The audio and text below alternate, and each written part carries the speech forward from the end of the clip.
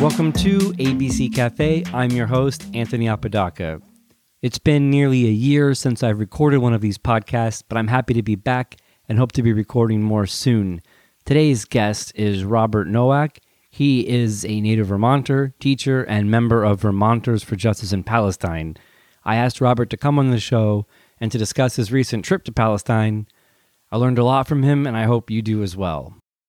All right, Robert, thank you for joining me on ABC Cafe. My pleasure. Thanks for asking me. Yeah, so I know you through Vermonters for Justice in Palestine. We've both been working with that organization, and through that, it came up that you had recently traveled to Palestine. Yes. And so I wanted to ask about that trip and give you an opportunity to talk a little bit about your experience there. But first, I guess let's start with the basics. Where did you go? Why did you go?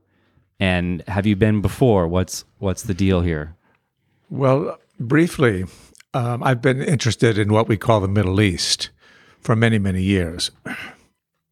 And I've worked in Saudi Arabia. Mm-hmm. I also visited Alexandria in Egypt. And when I was in Boston, I got involved with an organization, the Jewish Voice for Peace, which was dedicated to the conditions of the Palestinians. So of course, I read a lot about the subject. I would attend as much as possible certain seminars at Harvard. And I decided to go over to Palestine to see for myself if what I'd been reading or listening about was true. And when I got there, I found out the conditions, the oppression, the persecution of the Palestinians was much worse than what you'd read about. Mm-hmm. I've been to Palestine 4 times. After my third time there, which was a year ago, November, I got a text after the invasion of Ukraine from a friend of mine in Palestine. And she was quite upset because she had heard on the radio, perhaps on the TV, that some journalist was saying or some politician was saying that we had to defend the Ukrainians because they were Christians. Okay. And she said, "What about me? Right. I'm a Christian. Is my hair the wrong color? Are my eyes the wrong color? Is my skin the wrong color?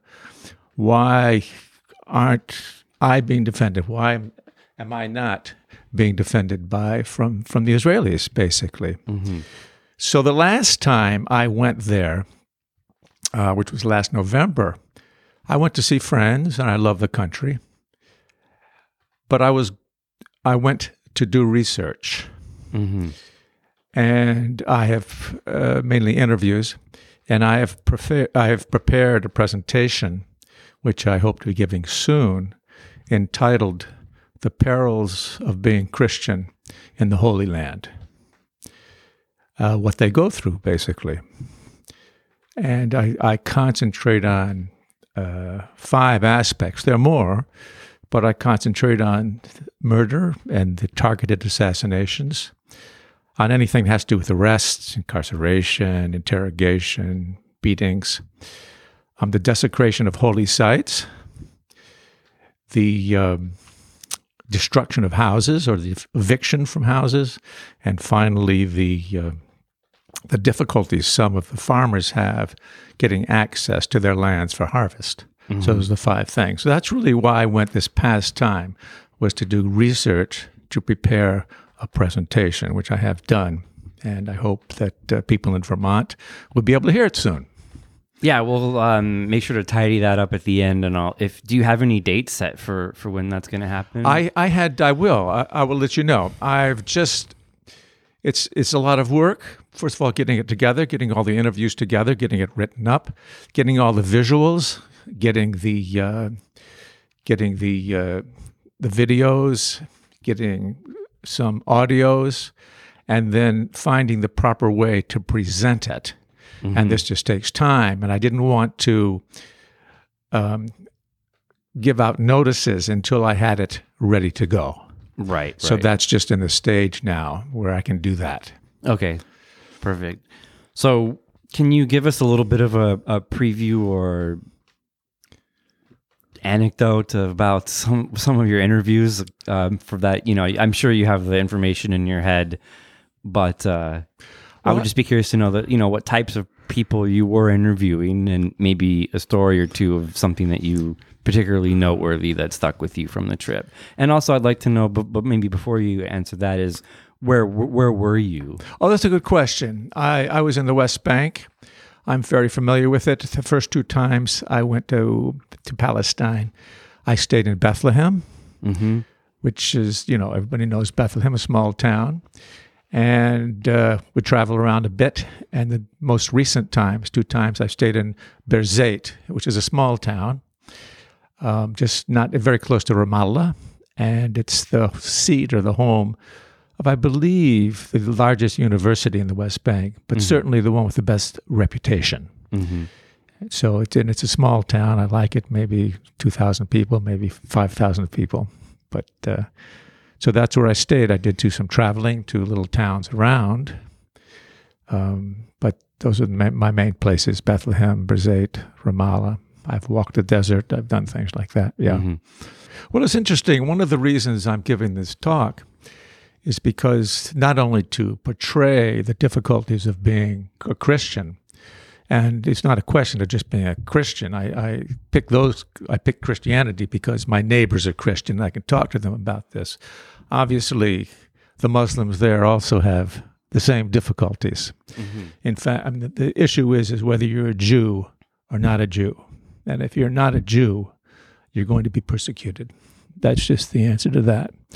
So I still want to get to maybe an interview highlight, but now that we're on this other thread here, I wanted to ask, before we get there, what exactly is your particular angle on Christian Palestinian in particular?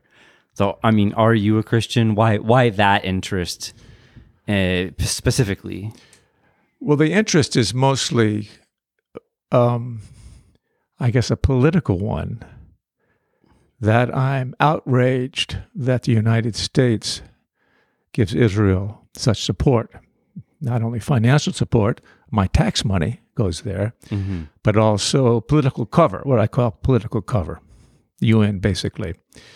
To answer your question, I picked the person who wrote me about Ukraine. She's Christian, for one thing. Okay, yeah. And my neighbors are Christian, so that's why I picked that angle. Here? Yes. Okay. And I'm from North Bennington. Okay. And so I thought I'd start there. And I'm not trying to persuade my neighbors of anything. I just want to give them the facts. This is what's going on. You can make your own decision. But this is what's happening to your fellow Christians. Is there maybe an understanding, or is it your understanding that it might be easier to generate sympathy because it's like, okay, look, like you guys are Christians, there are Christians in Palestine, I think versus, it makes it less. Well, I think that's really true. I think that it's, I think there's a stereotype of Muslims in this country. They think all the Muslims are terrorists and they wear black, et cetera, et cetera. And therefore, I think that for the beginning, it's best for me to concentrate on Christians. Not that I'm putting Christians above Muslims or Marianites or Druze or any other religion that might be there, except for the Jewish religion. And yes, you're right. I think they will respond better if they hear the stories, see the pictures of people, see the pictures of cemeteries that have been vandalized and churches that have been destroyed, right? Things like that. Yes. It's also an anecdote to, I think, the common refrain of, this is somehow some kind of clash of religion or clash of civilizations, or however you want to call it, that there's sort of, okay, and there's the Western Christian Jewish front versus the Eastern, Muslim front, and that well, you said it already at the beginning of the interview that it's characterized as like people leaving Bethlehem can be characterized as a religious confrontation, when in fact it's political, the results of political or other social economic factors. Well, it's yes, but those factors are caused by the fact that Christians are not Jewish. Yes, but what I mean is in the mainstream media, it's like we draw a circle around Judeo-Christianity, and then that is considered, one block, yes. And then the other block is, Muslims and anybody else that doesn't fit into that category. And the conflict is set up as sort of an eternal religious conflict instead of a political or identity-based conflict that may or may not have anything to do with religion. And the case of Christianity being mixed in there is a case in point, or not every Jewish person is a Zionist. These kinds of things, like it helps to, by illustrating the fact that there are actual Christian Palestinians, it helps break down these sort of simplified narratives. Yeah. Yes. All right. So, that's my convoluted way of... No, I understand. I understand what you're saying. That. Again, I think that most of my neighbors wouldn't be aware that there would be Christians in this area, and certainly wouldn't be aware of how they suffer. Of course, they might think that Bethlehem was full of Christians, and it once was. It once was a Christian town. Mm-hmm. And the town I stay in, Brazeit, is Christian and Muslim, but they get along fine. The school, which is actually the good school in town, which is run by what they call the Latinate Church, what we call the Catholic Church. Both faiths, Muslims and Christians, go there together and do fine. They do fine, mm-hmm. but they all suffer the same issues outside of, many places. So you're asking about some examples. Yeah, let's get to some. Well, I'll be brief because I don't want to give away the story. But for instance, I guarantee you the pool of listeners on this podcast will be maybe smaller than your audience. Okay. But your plan is to tour around a little bit in Vermont. Yes, because I want to just limit my audience each time to about 10 or 11. Oh, okay. To make it more of a seminar around a table. Okay. That's partially because I've been a teacher, and I understand that. Also, because I don't like PowerPoints. I think that's quite nobody likes PowerPoints. So, I just have my little pictures to show people, some to pass out. But yes, and I do intend to travel around. I wouldn't mind giving it, 5 times at a church. Right, yeah. That's it. But I do want to set the tone a certain way.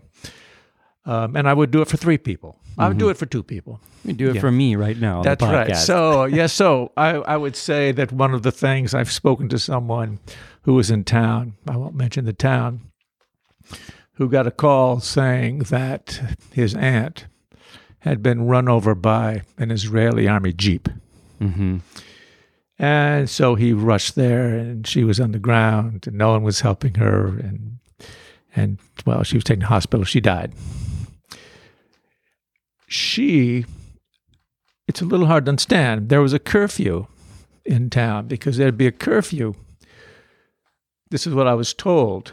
In the middle of a day, it's not curfew at night now. In the middle of a day, they would shut down, the Israelis would shut down a main street. And this started because they would do that when the settlers, what I call the colonists, but known as settlers, would want to pass through the town. Because on this... on the hills around this town, there were 2 settlements. I would assume that your audience knows what settlements are. I call them colonial outposts. They have to do with basically land that has been stolen from the Palestinians, and these new villages have been set up. So, and sometimes, again, according to what I was told, the Israeli authorities would shut down the town, just to shut down the town. That was their reason. No one's passing through. And so this woman, I guess judging from the picture, she might have been late 40s, early 50s, wanted to go to pick some grapes from her vineyard. And that's, if you know the towns, they're small towns. It might have been a 5-minute walk to her vineyard to pick some grapes. And she was stopped by the Army Jeep saying, it's curfew. This is the middle of the day. This is in the morning, it's in the fall, nice day because it's time for harvest. And she remonstrated with them, and they ran her over, basically. Well, they ran her over. They hit her with the Jeep and killed her. That's the story, And no investigation afterwards of this. It never is. I mean, when a Palestinian gets killed, I guess so far this year there's been about 84 or 85 Palestinians killed by the Israeli forces. There's never any investigation, anything like that. So that's just one. Leaves a hole. She, of course, in the family. Then there was one just recently. A young man is getting married. He has a fiancée, and on his property, he was building a house, and the authorities came and said, "You can't build a house here. We're going to demolish it." He went to court, and he got a court order restraining the bulldozers or what have you from demolishing his house, and he showed it to the Israeli authorities, and they went ahead and destroyed his house anyway. And not only did they destroy his house, he got sent a bill for the destruction. For the cost of the destruction. And here's a man is on his own property. He's probably been there, family property, for many, many years. And he said it cost him. He's lost $130,000. That's what he told me. But he certainly lost a dream. And the court you're referring to that's an Israeli court. Yeah, they did side with him a bit. I don't know how it would have ended up finally, but he showed this writ saying it was at least a temporary. Yeah, so it was a temporary restraining order. Yeah, but they didn't stop them.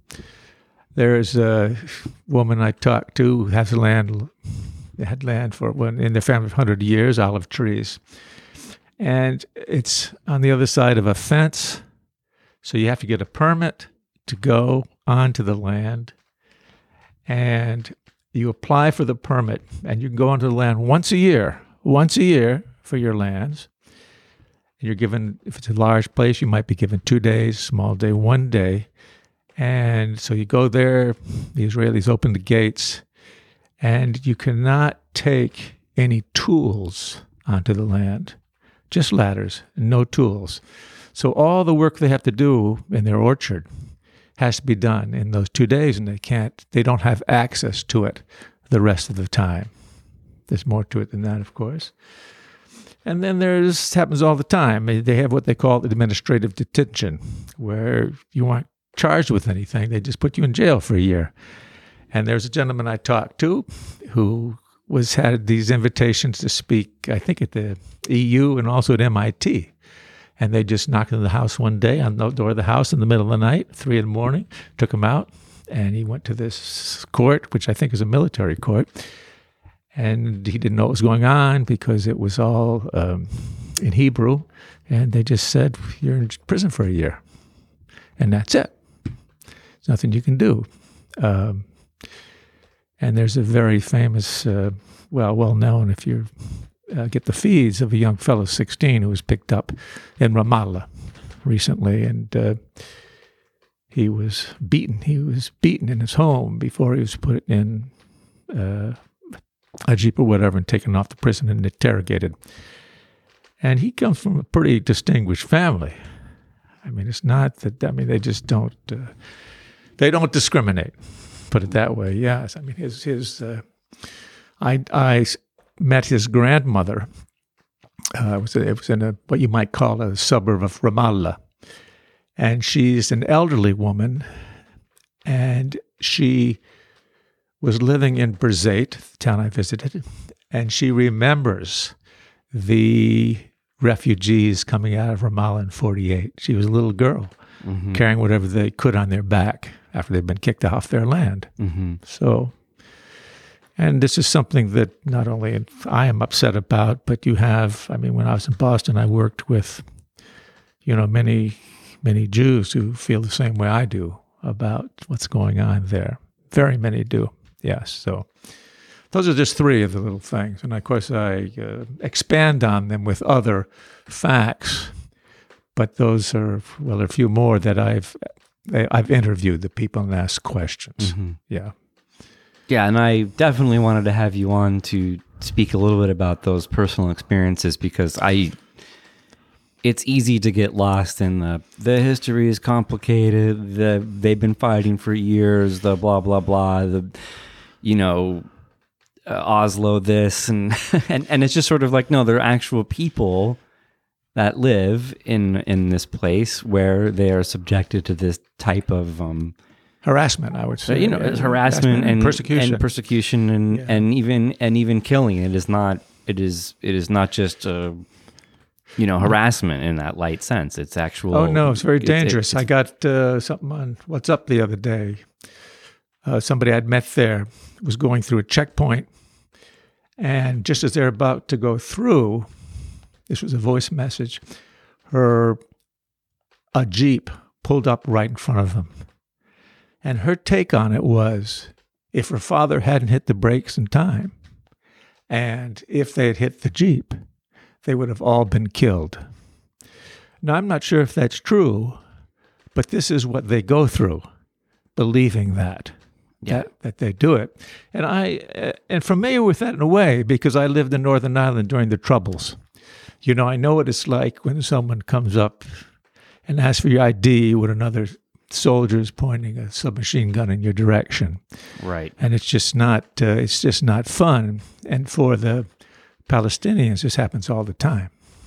Right. And there's that permanent psychological state that you're required to be in for every aspect of daily life that I think is probably, well, I mean, I'm not saying I imagine it, but it is impossible to imagine for people living here, except for maybe, if you're an inner city and you're a person of color, perhaps you understand the daily trauma that people have to go through just to kind of live their lives. That's right. And I also wanted to have you on too, because a lot of activism and a lot of the discussions around Palestine do center around the policies of Israel. And again, I wanted to try to take it a step away from that to kind of introduce more of that human aspect and just to help people understand what is actually happening on every day. And when we had spoken earlier, you had mentioned something about tear gas. Oh, tear gas! Yes, last time I was there, I was walking back. This was in Bethlehem, and I was walking back to the place where I was staying, and my eyes started to burn, and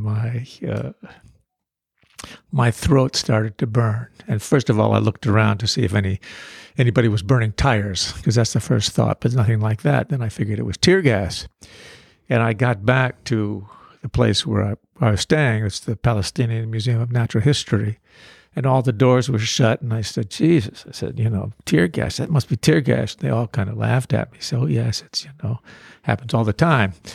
In fact, the Ida camp, which is a refugee camp in Bethlehem, I was told once that it's the most tear-gassed place in the world. And these people, they're crammed into a small space. They're staying there in the hopes of returning to the land they were kicked off of in 1948, when their families were kicked off their land. Yes, tear gas. The other thing that happened when I was there in Ida camp was that the Israelis came in one afternoon and cut down all the trees. Now, these trees had been there for years, some of them in the cemetery there, and they just, for some reason, decided to cut down all the trees. Mm-hmm. And there's also a monument in Ida camp. There's a young boy who was waiting for his friend after school, and he was shot by a sniper from the watchtower, and again, killed. And no investigation, right. No consequences. Right. So this isn't war. This isn't, someone caught in crossfire, or two sides of an army going at it. This is the power differential is so great. There's right. Nothing like that. No. But I do think, in my opinion, if that ever happens, it does happen on a small scale. I think that in my view, that it's the Israelis who are the terrorists and the Palestinians who are fighting for their freedom. You get the opposite story if you read the U.S. press, of course. Right. They use language and always color it another way. Mm-hmm. And also, I just want to bring up, my mother's from the Deep South, mm-hmm. and she knew racism, of course, because she saw it. And she kept diaries from the time she was 15 until she died. And in 1948, she said, she wrote in her diary, this was after the partition, she made a mention in her diary. She said, "And what about the Palestinians?" Mm-hmm. And we're still answering that question. What about the Palestinians? It's still there. Yeah. All right. So to wrap up here, is there any way anybody listening can find out when you're actually going to do this, or is there an email list you have or anything, or is it just I'm going to start Google it every week until it pops up? That's a good question. That's right. I'm going to start in my hometown. Mm-hmm. I hope to get some invitation in North Bennington first, yes, and then Bennington, and to get some reactions. I will go to some people such as you. I know some people who around Boston area, and I will give it at least at a home to get some reactions, to get some criticism or critique. And then I think my plan is to approach the Episcopal Church, because they have a pretty strong statement about apartheid. Mm-hmm. But no, I don't have an answer for that. It's a good question. I do not have an answer for that. All right. So, Robert Nowak, thank you so much for joining us. Well, it's nice to be here, and thanks for having me here. And hope we get things done. Yeah, yes. Me too. Thank you. Okay.